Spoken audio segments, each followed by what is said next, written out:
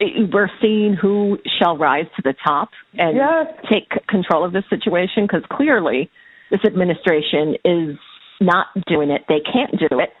They don't have the capacity to do it.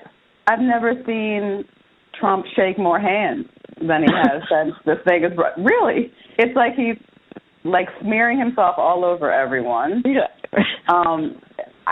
And they're all old, and I'm like, you guys all need to self-isolate.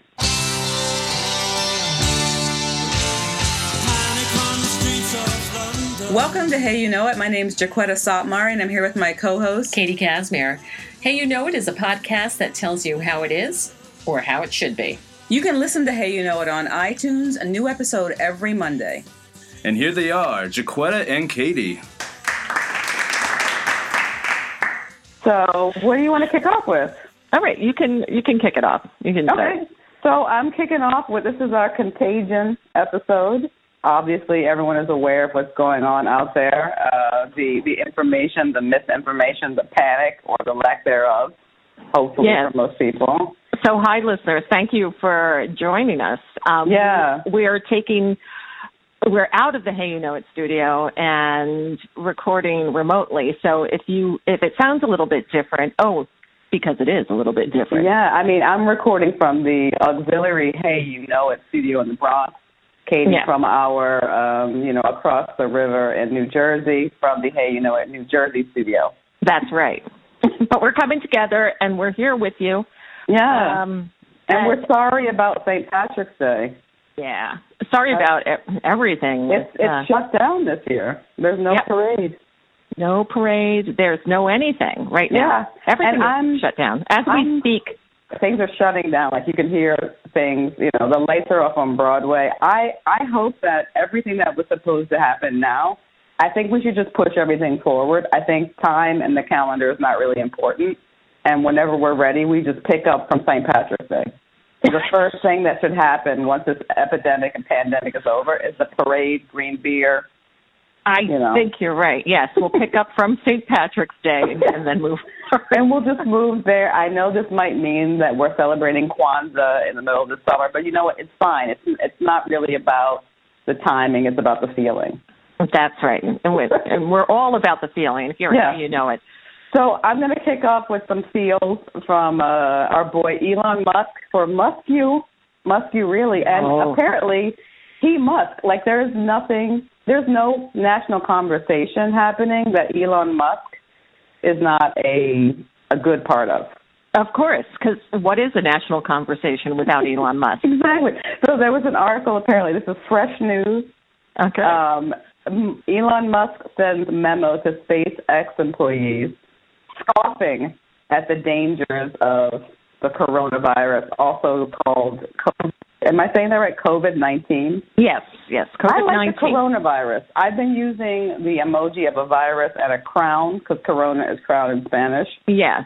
COVID-19, I don't know what to use for an emoji, but Elon Musk says, and this is his tweet, and this is an official Elon Musk statement, that the coronavirus panic is dumb. Oh, is it? No period. He just put it out there. It's dumb. It's dumb. Yeah, he said it's dumb. He said that you have a greater chance of being run over by a car. I don't know if it's one of his cars. Or just cars in general than you do of contracting the coronavirus, which is true. And I argue with this about people all the time. No one cares about anyone's statistics if one of the things happens to be them. Yeah, exactly. No, I don't care about 1 million out of one chance if the one is me. Right. And the thing is, like, he's fine. He's got a lot of resources. He has a lot of money. He thinks he's fine. A lot of rich people are acting as if their money and their ability to, capture the public eye is going to stop them from contracting a virus. Yeah. Apparently Naomi Campbell was out there with a hazmat suit. Oh, was she? And she covered all that up? Yes, a lot of rich people are flying. I think she was wearing pumps, though. Okay. A lot of rich people are flying to New Zealand, I've heard, and other places. I'm like, you're just taking this thing with you. Yeah. I think it's the thing, like we're all basically infected. Yes. Like on The Walking Dead, but we're not going to turn into zombies, so everybody better stop it with the zombie apocalypse. And we all are schooled on this. All you know it listeners who have been with us for a long time already know what to do in that case. If this, for some bizarre reason, does turn into a zombie apocalypse, we're set. But if it doesn't, we're, pretty much at the mercy of nature. Yeah, but back to what you were saying about the coronavirus. Yeah. That's like it's family of viruses, and that's what it's generally being called. But this one about the name, the nomenclature. Yeah, so COVID-19 is a particular strain from that family. Let's think of it as the black sheep of all the coronaviruses. It's the worst of the coronavirus. Right. So I just think they could have come up with something a little better than COVID-19 because I don't think that explains to people what it is. We need a name that is like the hot tub time machine of virus names. It says exactly what this virus is. Anyway, Elon Musk says, don't worry, it's dumb. Oh, okay. He said that, there's little reason to worry. However, if you work for his company, you have been told to stay home and to self-isolate if you've been in Italy, China, Korea, Malaysia, Iran, Singapore, or Thailand. But he's still saying it's dumb, and he has refused to give further commentary on that statement. Yeah, that's somebody who is in a little bit of denial, I think. Yeah, and also, he's not around a lot of people, I'm guessing. Or he's one of these people who thinks that he's not around the type of person, whatever he thinks that is, that might have the coronavirus. Right. So, how could he possibly get it? Because it's a disease of the masses, right? And I'm looking at the picture of him, and I do have to say, while I'm sure he is not at threat right now from the coronavirus, the COVID-19, his work is failing as we speak. Photographs of him it's time for him to, if he does go to a bunker, he should take his surgeon with him. I know, right? For some touch-up work. So, that's because that Campbell Soup kid got going on needs a little scaffolding, right? Yeah, and it's not aging well because we've never really seen what an old ass cherub looks like, and I think we're going to see it. I don't think it's going to be cute. No, if you know what I mean. So that's my Musk view. Must be really, and I guess he must. He must. He's getting a lot of ink over his connection to the coronavirus. You know what I think it is? We're so hungry for sound leadership. That's why any voice. Yes, a tweet from Elon Musk. We're like, it's something. It's something. It really is because we're seeing who shall rise to the top and take control of this situation because clearly this administration is not doing it. They can't do it. They don't have the capacity to do it. I've never seen Trump shake more hands than he has since this thing is really. It's like he's like smearing himself all over everyone. Yeah. And they're all old, and I'm like, you guys all need to self-isolate. Yeah, I'm not fans of theirs. But it's like, be smart. Don't assume that because you are who you are or in a certain position that this virus is going to be like, oh, well, we're not really going for the corporate type. Yeah. Yeah, exactly. It does not discriminate. It sees a person and says, that looks like a juicy host. I'm going to set up shop there. Yeah, that's all. They seem weakened in some way or another. Here we go. Musk calls the coronavirus panic dumb. No response from the virus yet. So what do you have? Well, as we know, what has toilet paper has captured the imagination of the public. I can't believe it. I've been telling people, if you're going to panic and run out and buy toilet paper, first of all, you don't need to. As long as there are newspapers anywhere, you will be fine. Yeah. But do not buy the really, really soft toilet paper. You need to get as much. If you're panicking about toilet paper, you need to get like the Scott rolls where there are 10,000 thin sheets packed into a small area, not 4 sheets of lint and cotton balls wound around a gigantic tube. Yeah. You want the tube to be it's like a straw at this point. You know, you want as much paper as you can. So what have you seen about the toilet paper panic of 2020? This is, so everybody is panicking about toilet paper and stocking up and leaving those shelves empty for people. And I saw it on PBS NewsHour, and they said it best. They said, we're seeing a lot of good things in people. Some people are behaving rather badly. The able-bodied people are running to the stores and picking up all these supplies and hoarding them. Mm-hmm. And not giving a chance to people who may have a disability and may not be able to get to the store as fast as they do.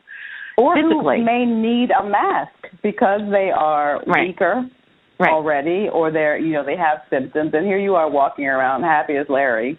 Yeah, and grabbing everything. Four masks on, and you're like throwing a mask away every day. Yeah.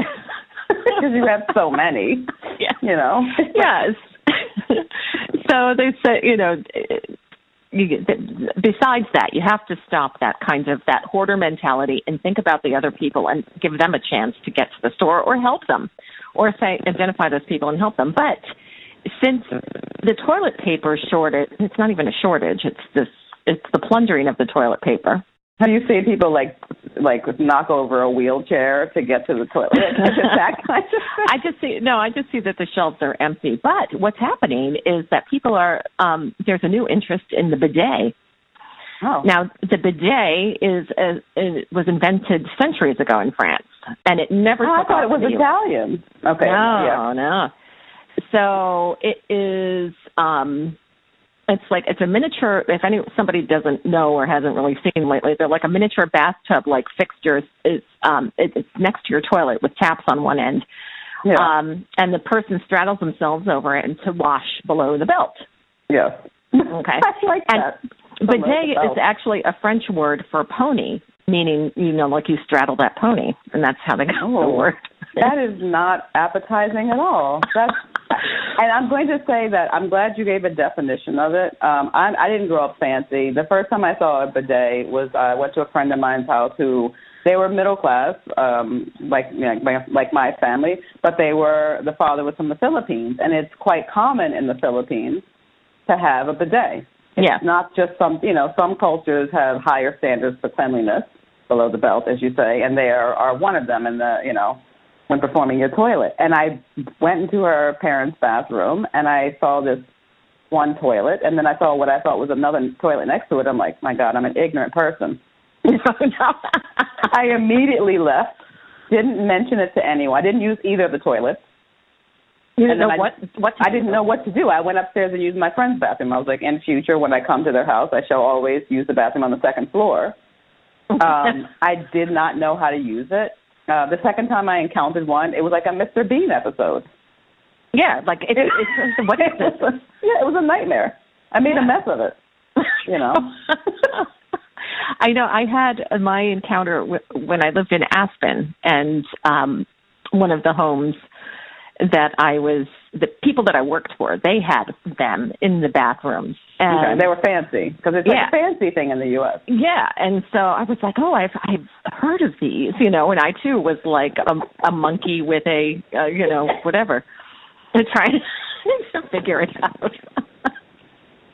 Yeah.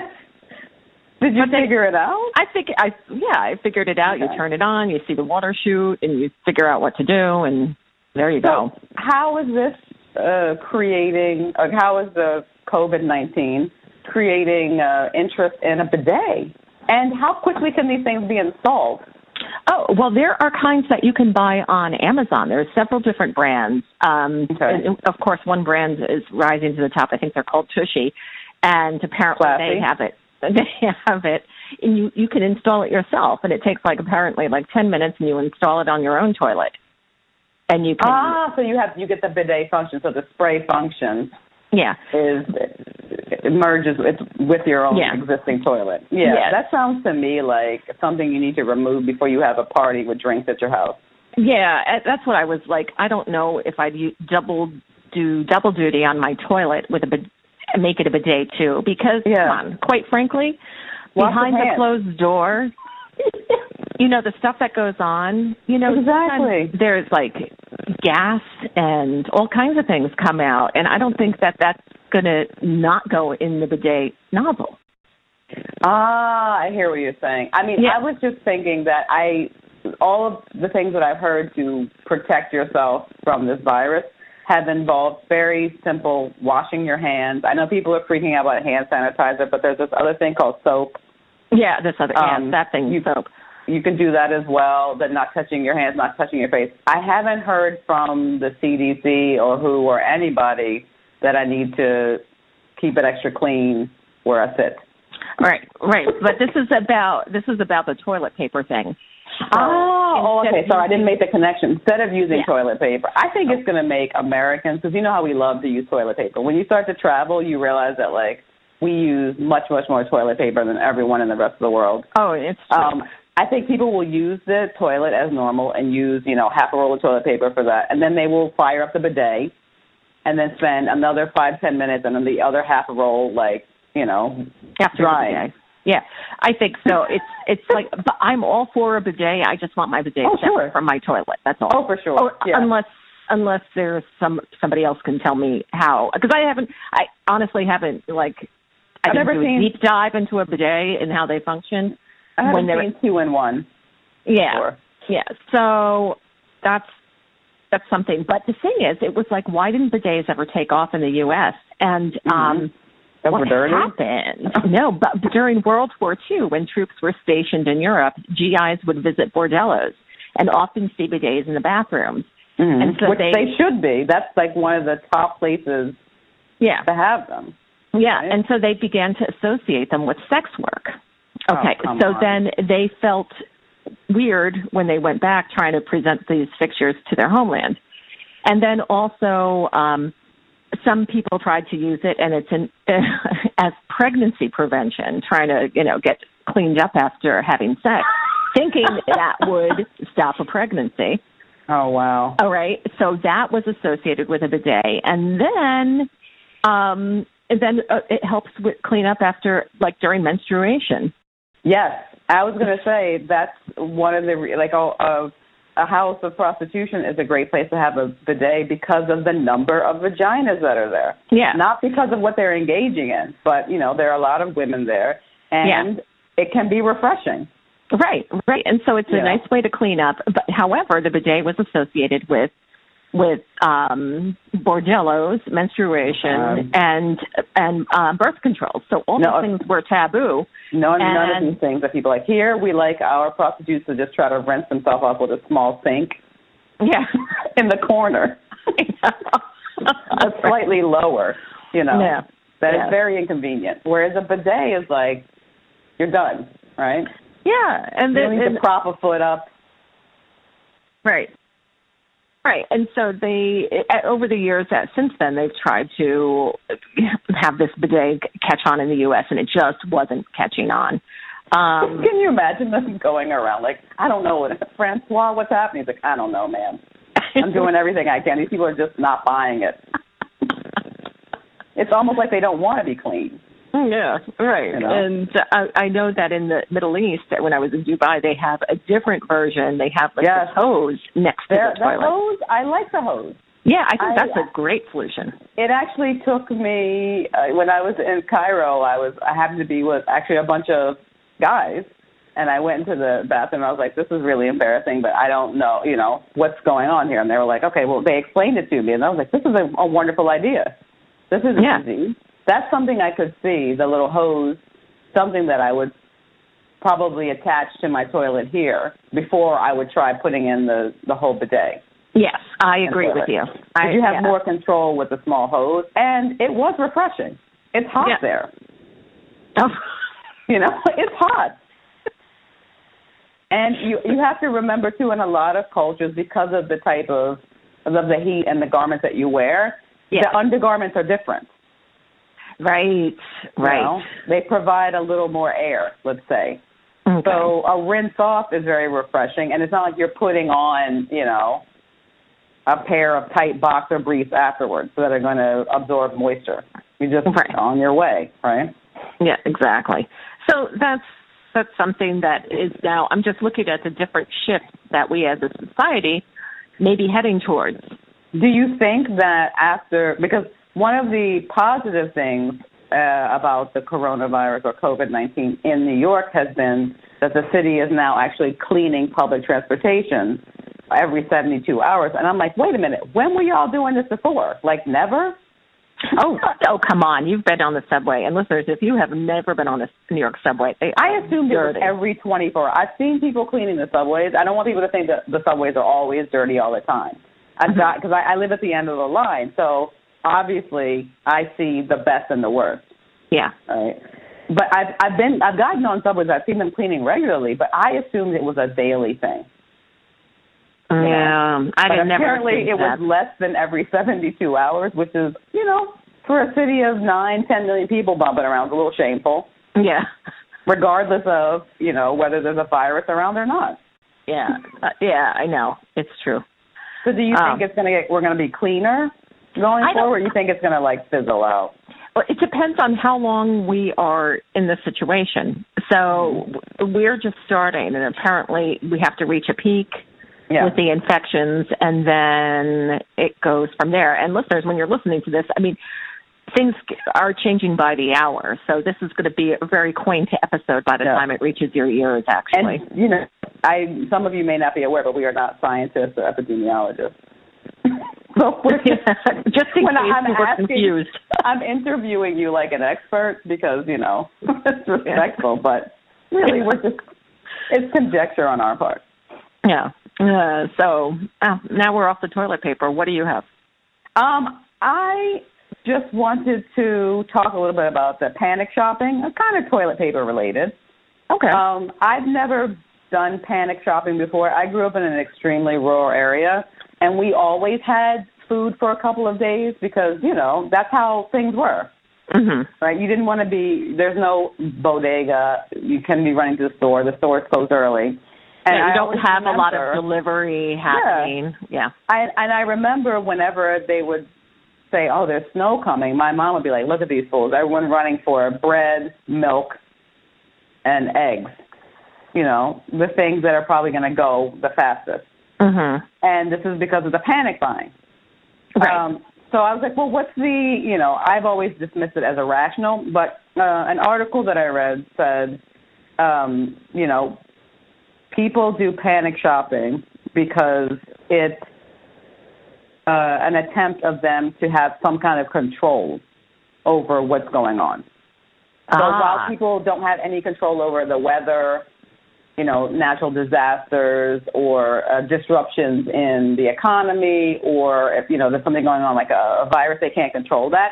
And they think, okay, well, at least I can control how much food I have in my house. Yeah, that's But true. This goes along with, this is America, so it's like, what do we do when anything happens? We consume, right? Yeah. We start shopping. So basically, when you go to the supermarket or the corner or the store or whatever, CVS, and you see that the shelves are becoming empty, it incites a panic in people to be like, wait a minute, everyone else is buying toilet paper. Like, should I be buying toilet paper? You know what? I better just get some toilet paper. Yeah, exactly. That's what it turns into. I better just get some. And they also say it creates, it's ritualistic and it creates a bond. So it's like Katie's panic shopping, I'm panic shopping. Priscilla is panic shopping. We're all panic shopping. We're all in this together. It's like, well, do you expect anything less from Priscilla? Yeah, I mean, frankly, I probably shouldn't have brought her up, but yes. Yeah. Panicky Priscilla. Panic shopping Priscilla. Yeah, that's her. So what the psychologists at the end of the article say after the discussion of this, because it makes sense to me, is they still don't understand, though, why people are buying things like bread, eggs, and milk rather than, potato chips, chocolate, and wine. Because for me, a panic shop does not involve something like oatmeal or peanuts. Okay. A panic shop is like, will there be Toblerone in a week? Right. I'm a panic shopper from the 80s, apparently. Toblerone. Yes. Will there be Tab? Right, we've got to make sure. I don't even have my alcohol set up yet. Are you kidding me? We have, as I was saying earlier, 6 cases of wine. Oh, that's rosé, because this thing might go on into the spring. True. Well into the spring, and I don't want to be stuck drinking a Cabernet. That's right. That's right. Yeah, when it's warm out. Because already, as we're recording this, the schools are all closed until April 14th, I think. Yeah, so I live around a bunch of colleges, and then the college students, one night, it was like a random Tuesday, I was like, why are everyone's having a good time, they're partying? School had been canceled. So their response to it was right to the bar. Yeah. And I think right to the corner store to get the booze and whatever. And they were just having a grand old time. They had a good time for a couple of nights. Now they're kind of like depressed. Yeah, because now they're like, what do we do? Because the novelty has worn off. And now the novelty has worn off. They're stuck. Those who are living off campus are stuck looking at each other. Oh, they can't go on to campus. There's nothing to do. Some students are, if you want to stay on campus, you have to petition to do so. And I always, people were like, why? Look, when you're in college, sometimes you don't have somewhere to go. You're right. Like, I had plenty of friends who they lived in the dorms, and then in the summertime they had a job where they could live there, or they lived with someone else, but they couldn't just go home. Mm-hmm. There wasn't always a place. Yeah. That's right. In New York, there was a struggle with the schools for the younger children. Parents are panicking. People don't know if they can stay home with their kids. A lot of people don't want to. And imagine now, you and your partner and your children are all stuck in your tiny apartment. Yeah, and not only that, but just some of these kids are basically like homeless that go to school, and they go live in shelters. And what are they going to do all day? Also, a lot of them get their food. They might be getting their only good meals at school. And not just the homeless kids, but just like low income. Low income, they come from and so that's the thing. And de Blasio is like, you have to think about that because they may not eat otherwise. And so he's trying to come up with a plan. But in Hoboken, what they did for those kids, they have you guys are organized over there. You know what? I really have to give a shout out to the mayor. Dawn? No, it's not Dawn. It's one of her proteges. The young man. Yes. I'm an old person now. I just called someone a young man. And I agreed with you. Yeah. Like, he's so young. No, Ravi Bala is his name. He's a Sikh. And that's right. Maybe you remember he was one of the first Sikh mayors in the U.S. Anyway, so he and his team have come up with a plan where they have a center, and between like 8:30 and 10:30, the kids can come in and pick up their breakfast and lunch for the day. Oh, nice. Take it with them. It's all backed up and ready to go. So to this conversation, I've been thinking about these are problems that we need to have solved regardless of an epidemic. Yeah. So I think a lot of the issues now, like homelessness, we're looking at, poverty, hunger. These are things that need to be addressed so that when whether or not something like this comes along, we can handle it. Well, I think that what it's really doing, it's like sunshine is the best disinfectant. Yeah. Is that the name of the show now? Yeah, sunshine is in fact the best disinfectant. Yes, and so we're finding all this out, and I think it's really going to inform the public and help them define what leadership is and what a plan is. And well, we're lucky though because we're in an area where there is, I think, strong and competent leadership. Mm-hmm. I don't know from what I'm seeing in other parts of the country that everybody has that situation. Yeah, that's true. Yeah. So I see, and also there are a lot of people. We're in a major metropolitan area, so this idea that we can just go back to our houses it doesn't matter. Like, it's almost impossible to isolate yourself in New York. Yeah. Right? Like, even if I just go into the hallway in my building, I could run into multiple people. Right. Right. So, we have to come up with other ways to, kind of protect ourselves. So what do you have? Oh, okay. So we're talking about this. Talking about virus. talking about all the viruses all day, but social isolation or social distancing, what you were just mentioning. Are they synonyms? There is a thing where they are synonyms, I believe, from what I'm saying. Like you have to. What were they called? They want you to self-monitor yourself to just make sure that you're. Oh my God, this word self. Can we just? It's like it started with self-care. Now self is being stuck in everything. So just monitor. First, monitor yourself. Social distancing it's necessary to flatten the curve of the coronavirus because people are like I hear people saying everyone has to stay home, but nobody has it, so it's stupid. And it's like because you don't know who has it, but it's also that's why people are not spreading it because they're at home, and that's called flattening the curve. Because not for them. What we're basically doing, like it's now here, and if we don't all stay home, it's been here. It's been here, and and what's happening. All these cases are blooming now. Yeah. They're coming to the forefront, and we have to make sure that our hospitals and doctors are not overwhelmed, and that these people can get the care that they need. I hope so. I feel like our hospitals are already overwhelmed. Yeah.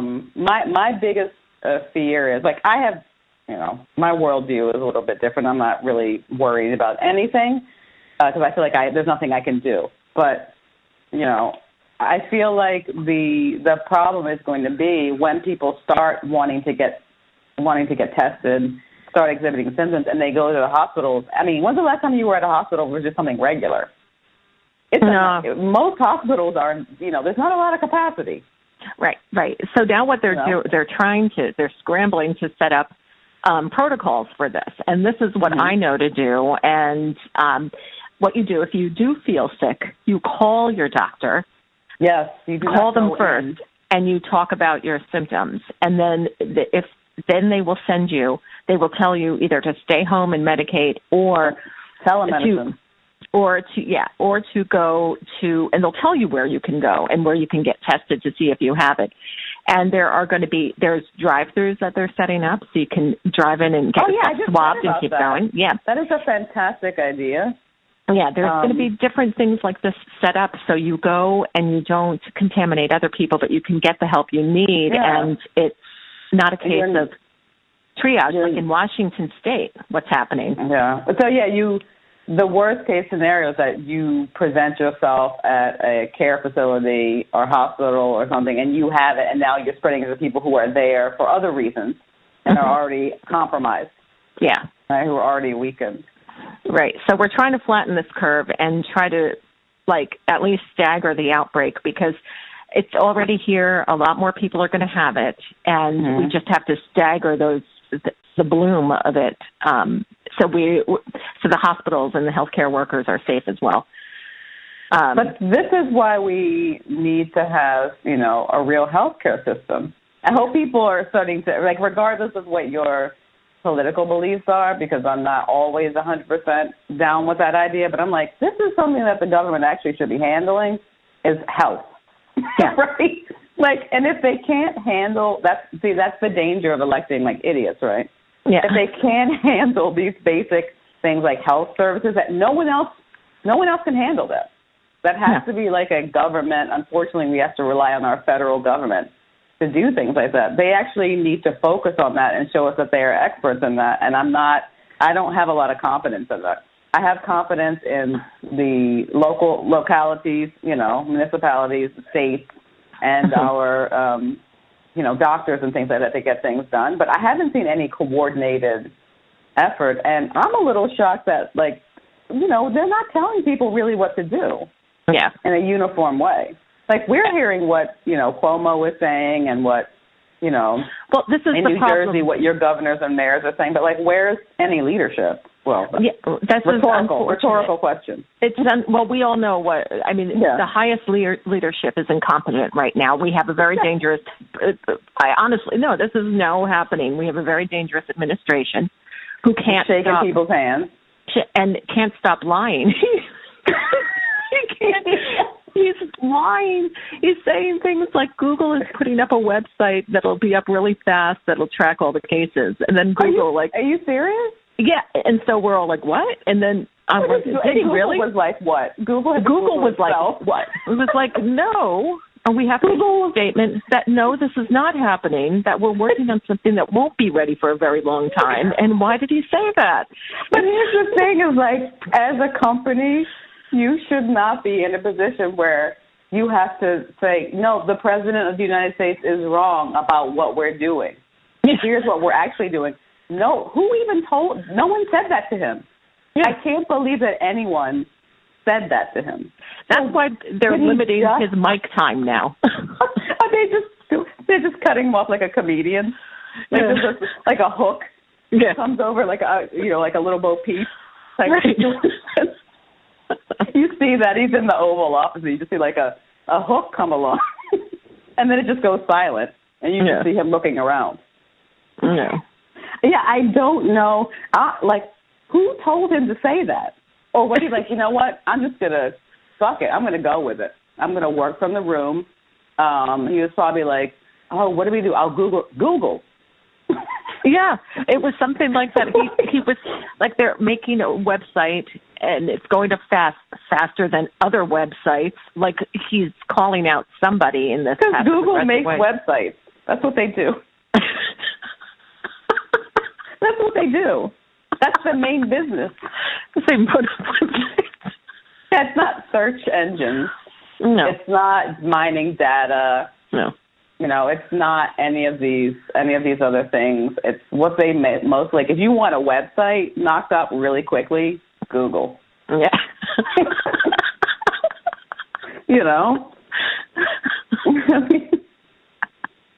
Poor Google. Now they have to be listening to what this fool says. I know. Oh, God. They have a Google alert for themselves, next to on his left cheek. Like a little speaker to see, like, did that fool mention us again? We are not sending this thing to Mars. Yeah. So bizarre. No, that's scary. And then what is this Pence come right behind it? There's this Pence in the background doing like, no, like miming. Yeah, cut it. Like the finger across the neck thing. The throat, like, stop. Yeah. Yeah. Stop. Did he just say Google? Shit. That's really, it's the truth. It's bad. People are, the social isolation, okay, so stay at home. So for people like you and me, pretty much not a bad deal, right? Yes, and I have to be quite honest, sometimes I'm very antisocial to the point of being, agoraphobic, and I'm like, this is working for me. Yeah. I don't have to make any excuses. It's just me. I'm here. Neither of us have any children, so we're not dealing with the, stir craziness of a child who wants to go outside, be with their friends. We're not afraid that schools will be closed because, frankly, the last time I was a student, just behind me. Right. It's and you live by yourself. I live with a person I can deal with for the most part. For long stretches of time. So we're okay. Yeah. Yeah, my dog is here. Yeah, but also a lot of people don't know how to fill their time. And during this time, it's good to either put in some kind of structure for yourself if you're at home. Make a schedule. But what are some of the things that you do, Chiquetta, at home to pass the time? I try to get up early. Mm-hmm. So this is the thing. If you work from home occasionally, for people who work from home, we know that, you could lay around all day, get up at 9, 10, start working at noon, and then work until 8 and just stay in the house all day. But it doesn't. It just, for me, it destroys any semblance of structure. So I like to get up as early as I can. Even if I don't take a shower right away, I put on clothing that involves a belt. Oh, okay. And I put on shoes. And I have shoes. I don't wear shoes in the house, but I have some shoes that I wear in the house for work. I know that sounds weird. Yeah, but I just want to feel I feel like if I'm wearing a belt and I'm wearing shoes and I'm in my house at the computer doing things, I'm working. Yeah. And that gives me some structure. I am not, braless with sweatpants, that kind of thing. That doesn't make me feel like I'm getting up and doing anything if I'm going to not be leaving that. So I would say get up, get dressed, do your hair. I'm not saying do it like you're going out, to a big event, but like perform your normal daily actions that you would do if you were going out. Yes, that's true. That helps me structure the day.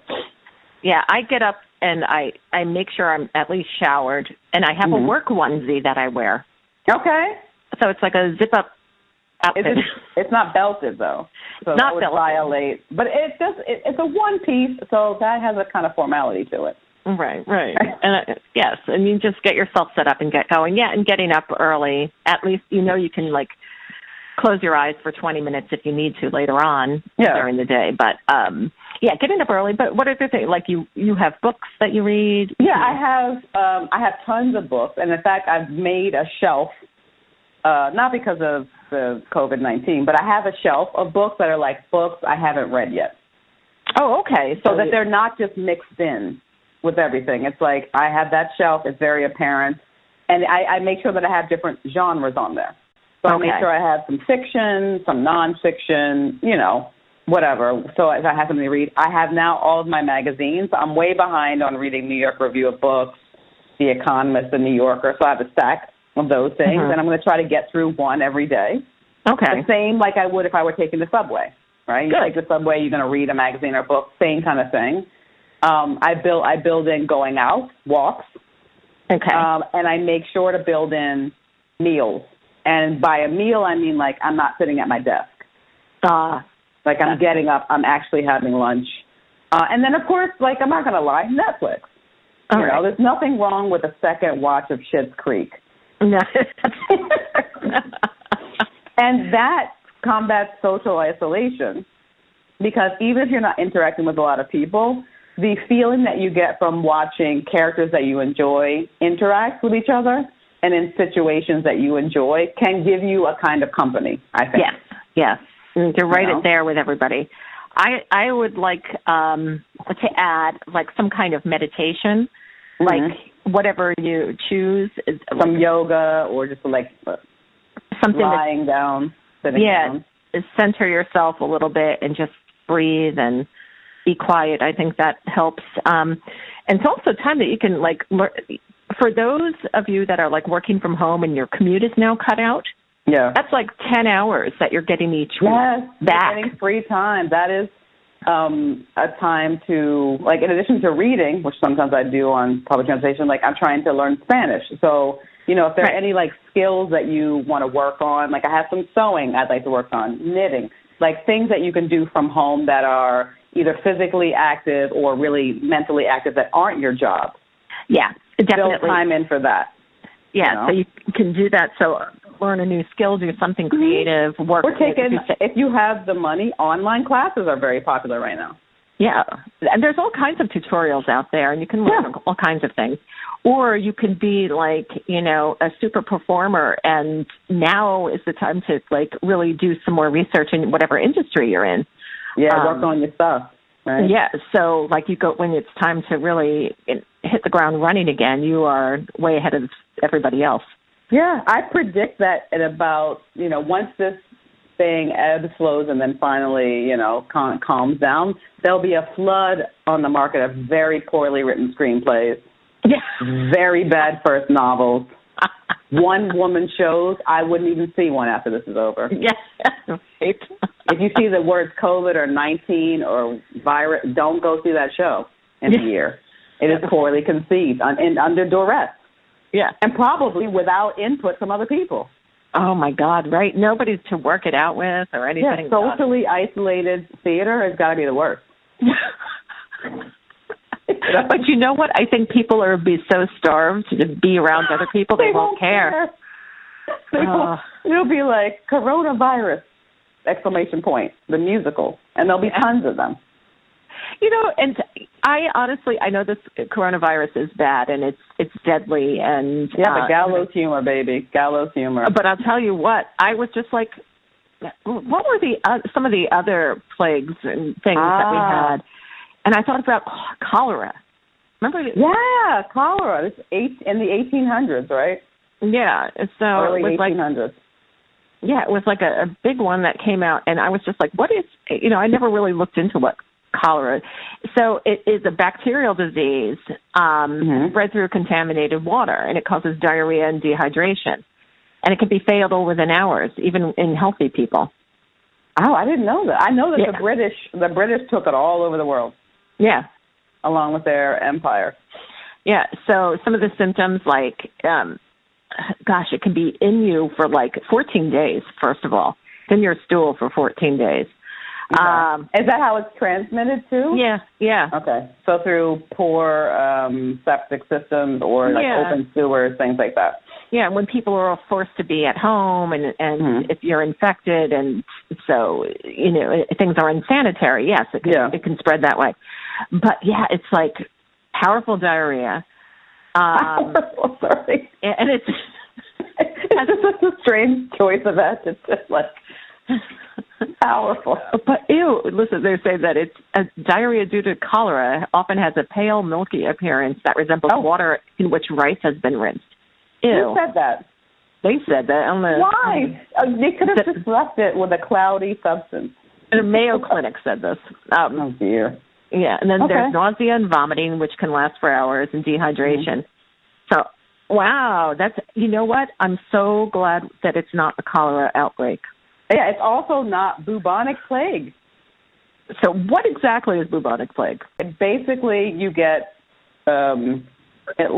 they called it Black Death because I think you develop these like pustules, nose, and things like that. Yeah, and then you just kick it basically. So during the Black Death, one of the problems was that people were dying so quickly that they couldn't dispose of the bodies, and of course the bodies were continuing to infect people. So it caused the collapse of the feudal system. It apparently knocked the Vikings out, which is why, we don't have as many things here named after Leif Erikson as we could. Which is a loss. Yeah, which is a great loss. That's one of the tragedies of the Black Death. Bubonic plague. And like I said, it's still around today. I think it's in Madagascar. They have outbreaks of it. And by outbreaks, I mean like 5-6 people. It goes around. One of the other great outbreaks in here, and I've never heard it referred to this way, is happened in 1492. They call it the Columbian Exchange.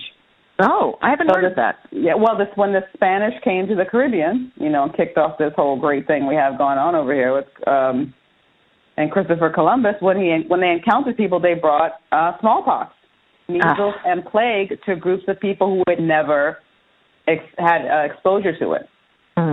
So, like, Africans have always had exposure to whatever diseases Europeans have because of the geography.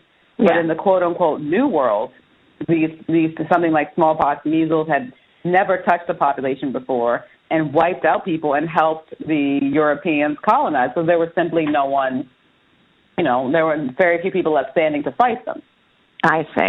And then when they realized that their contact was killing native people, they were like, well, who can we have contact with that can work these fields for us? And that would be my people. Because we are immune to a lot of diseases that are, circulating through Europe. Okay. But they call it the Columbian Exchange, which is just, what a euphemism. Yeah. The Columbian Exchange. The Columbian Exchange. Is that they really had to soften that up instead of calling it a plague or a virus or the death. Because, it was so many things. It was smallpox, it was measles, it was bubonic plague, it was the common cold, Yeah, but the word exchange applies that you get something in return. I guess they got America in return. I don't know. They got the New World in return. It seems like an uneven exchange to me, but it is what it is. Yeah. The Columbian Exchange. But these, and then, of course, Spanish flu, which everyone's heard about. That was in 1918. So the coronavirus has, when compared to these other flus, seems kind of tame. Yeah, exactly. But, what we're not going to lose 20% of the population. We're not going to be losing, it's not going to destroy capitalism like the bubonic plague destroyed feudalism, I guess. Yeah.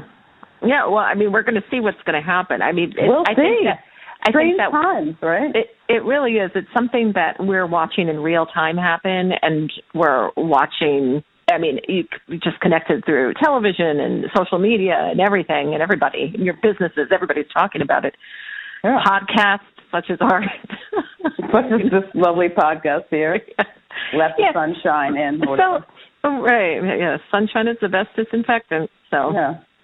The way you say that doesn't sound very upbeat. You're like, throw a little sunshine on it. It'll be disinfected. That's right. Yeah, no, but we're watching it happen. I think that's the difference with the other plagues. It was all word of mouth. No one knew what was going on. Yeah, right. They didn't know how big it was. They didn't know how, they just knew people were sick, people were dying. We're in real time with it. Yeah. Which is strange. I mean, I get, like, going back to your point of writing, it'll be very interesting for people who are keeping diaries now. Yeah. What a great idea. To look at those diaries in the future, as opposed to looking at it from the point of view of the media.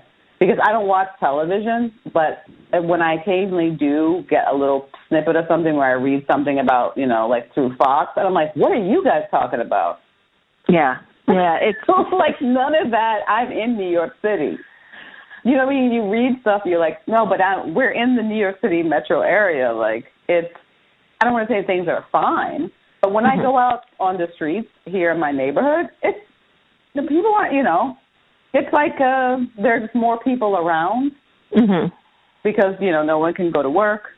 But there's no sense, I'm not feeling a panic. I was in Grand Central a week and a half ago.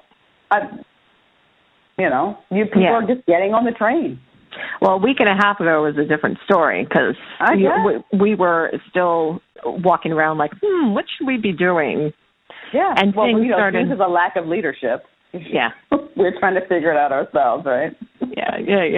But the thing is, we're going to see where leadership rises, and everyone just use your common sense and follow what the doctors say. And I hope I'm hoping it's more of like an outbreak, the movie kind of thing, and less like a Stephen King The Stand kind of a thing. Because that's where I feel that it can go either way.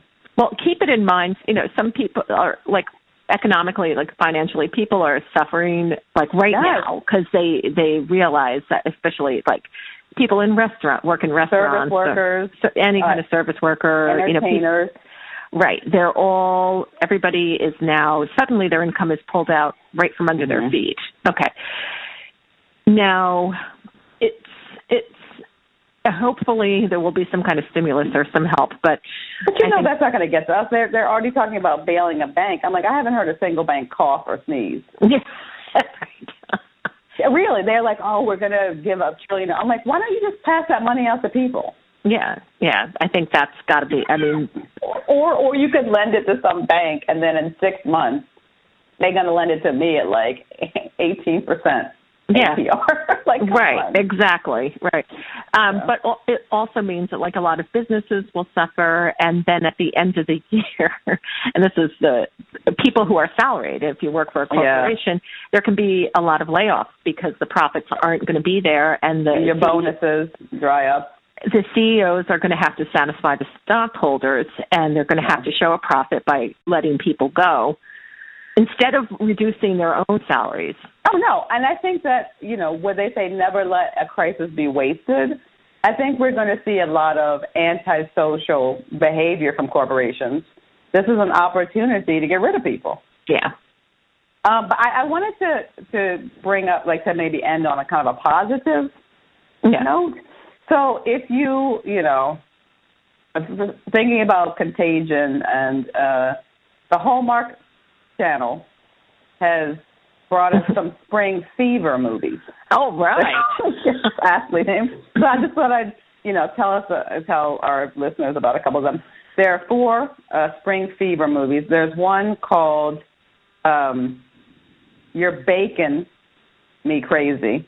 Oh, well, it's got bacon in the title. Yeah. It's got to be good. You're Baking Me Crazy, starring Natalie Hall and Michael Ratty. I prefer it when they have 3 names, but I'll let it slide. Cleo, a spunky young chef with a popular food truck, becomes a favorite among the bustling and competitive local food scene. But when Gabe, the handsome chef of a rival food truck parks across the street. Cleo's goal to win a local food truck competition takes a turn, and they don't say what kind of turn that is. No, just so you're going to have to tune in and find out. You're going to have to tune in and find out. Here's another one, a quick Nature of Love. Ooh. Starring Emily Ullerup and Christopher Russell. It says, city girl Katie, shout out there, no relation. No relation. Is writing a magazine feature on a glamping resort. Okay. Far from sporty, which makes sense because it's glamping. Right? She faces her fears trying the camp's activity. At a glamping resort, the activity is like champagne.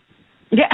You know what I mean? It's like foot rubs by the lake, whatever. Right. So she faces her fears trying the camp's activities with help from Will, a rugged outdoorsman and nature guide. Hubba.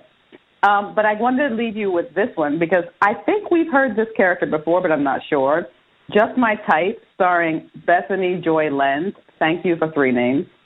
And Brett Dalton. It says pop culture writer and aspiring novelist Vanessa Sills lands the interview of a lifetime with the illustrious, elusive, and reclusive mystery author Martin Claiborne. Haven't we heard about this guy before in a Hallmark TV? Yes. Original? Yes. Wasn't he run down by accident on a bicycle, and that sparked a romance? I feel like that happened. I'm sure it happened multiple times. But he's this character that is he's a mystery writer. I think sometimes he's a romance writer, but he's always on the down low about it. Oh, right. Everyone's trying to find out who the mystery writer is. No one cares. Like I read lots of mystery. Yeah, I can barely remember their names. I remember the name of the detective. So she has an interview with Martin Claiborne and his quaint rural town, only to realize her own aspirations, dreams, and romantic life have taken a back seat. When she returns home, a mysterious gift arrives from Martin. I don't know what that means. A mysterious gift? In your mind, what is a mysterious gift? I would think if I saw a mysterious gift, it's definitely in a box, and it's not like a bag. It's not a bag. No, it's a box, and it's got some kind of ribbon on it, but it's not festive. It's not festive. Not a festive ribbon, but it's a box with a ribbon on it, and it could be, yeah. So I was thinking the same thing, but in my mind, the box is like wrapped in like matte black paper and has like black ribbon, but no bow. I was thinking black ribbon too, but it was like maybe a match. I didn't have a bow, but it was black ribbon. Like a brown paper, that kind of thing? No, it was definitely a black box with a black box. ribbon. But it sounded too, ominous. Well, that's mysterious, right? But I guess this is a romance, so it's probably pink box, pink ribbon. She then makes a surprise decision and takes her own advice to go boldly in the direction of her dreams and live the life she imagines. And that's happening in Just My Type. Well, so these sound like good companions. Yeah, Just My Type, You're Baking Me Crazy. Yeah. And then Nature of Love. So if you have to self-quarantine and you need some romance while you're doing it. Mm-hmm. Oh, speaking of romance, everybody. Oh, no. Please, while you're holed up during your own quarantine, your self-quarantine, and you're with your loved one of choice, be safe, because we don't need Yes, I was thinking about that, too. There's going to be, like, a lot of, COVIDia. Yeah, little babies. And so if you count that, like, in 9 months, it'll be like, December, January, right? Yeah, it'll be some very, surprise. People will be surprised in about a month from now. Yeah, and so they're going to get, like, the birth of a lot of Capricorns. Is that what the world needs? Like, all these people, like, do your work. They're going to have real weird names like COVIDia. Yeah. You know they will, because this is America. Yeah. So be safe that way, too, everybody. Let's be safe. Take it seriously. Yeah, take it seriously. Wrap up. Wash your hands. Wash everything.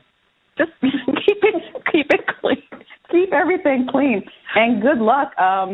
hopefully we'll be back next week with another podcast. It may be of this format, or we may be able to actually get in the same state together. We don't know. Yeah, we don't know. We'll see. But we're taking it show by show, people, and keep shining that light, that sunlight, that disinfectant. The sunlight is the best disinfectant, everyone. So stay safe, be healthy, and we're all together in this, and we'll get through it together. Well, I'm not. I'm self-isolating, so you. we're all getting through it together, but alone. We're all in this together alone. Yes. Exactly. That's American style right there. That's right. How we do a virus.